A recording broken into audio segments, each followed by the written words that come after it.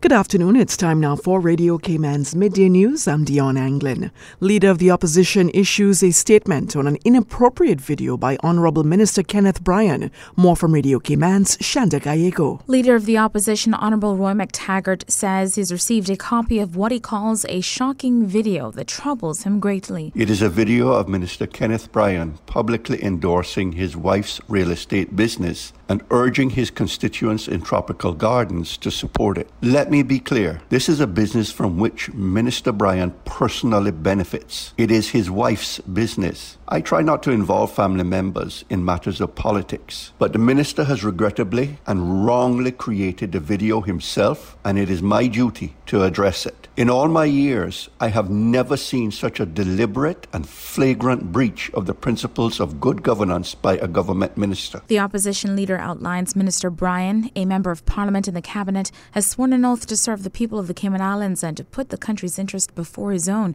citing government's ministerial code of conduct, which states no minister should endorse in any media product or service. Ministers may, however, appear in party political advertisements or in non-political advertisements or public service announcements where no fee would be expected or accepted. Mr. McTaggart says the minister should therefore know that he should not use his position to benefit a family member or himself financially. In addition, Minister Bryan may have constituents in a similar line of business, and his endorsement could fairly impact their business. Minister Bryan has signaled his preferred real estate agent to businesses and individuals. This is a serious conflict of interest. Persons seeking to gain favor with the minister may feel bound to choose to use the person he has endorsed and may expect to receive a benefit in return. Mr. McTaggart says there is a growing perception that some ministers in the PACT government believe that the laws, rules and regulations of the Cayman Islands do not apply to them, and so they increasingly behave with impunity. For this, Mr. McTaggart says the Premier must bear full responsibility.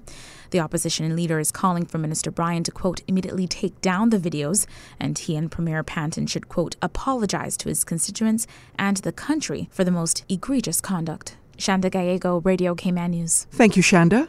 Radio Cayman reached out to the office of the Premier and Minister Bryan for comments. No comments were provided by Newstime.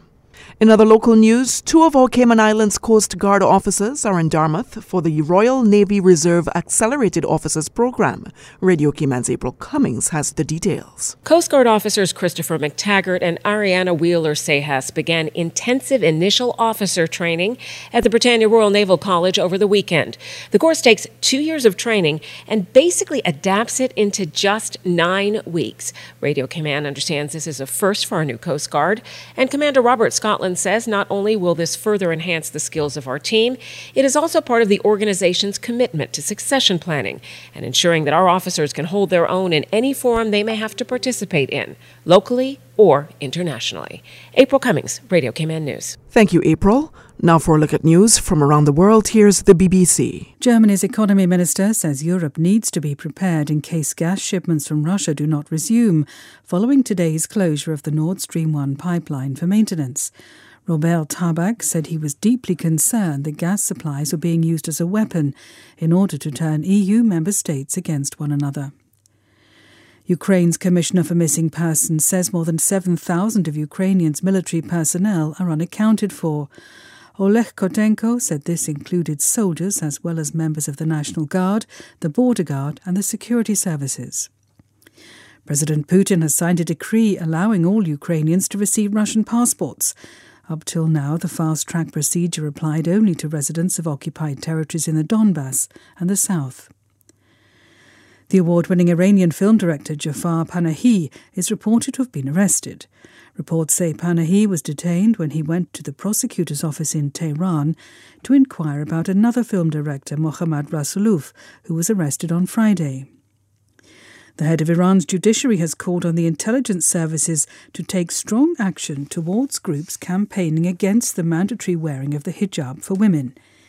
He accused campaigners of being sworn enemies of the Islamic Republic and of following instructions of foreign powers. Bosnia is marking the anniversary of the Srebrenica genocide, with 50 more victims of the massacre being reburied after being identified. Some 8,000 Muslim men and boys were killed by Bosnian Serb forces. 4 people have been arrested in Western India for duping punters with a webcast of a faked IPL cricket match. Farmhands were roped in as bogus players on a mocked-up pitch.